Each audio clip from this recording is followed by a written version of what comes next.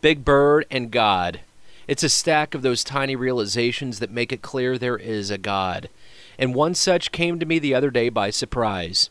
In 1986, Big Bird was supposed to go up in a NASA rocket ship to make kids dig space more.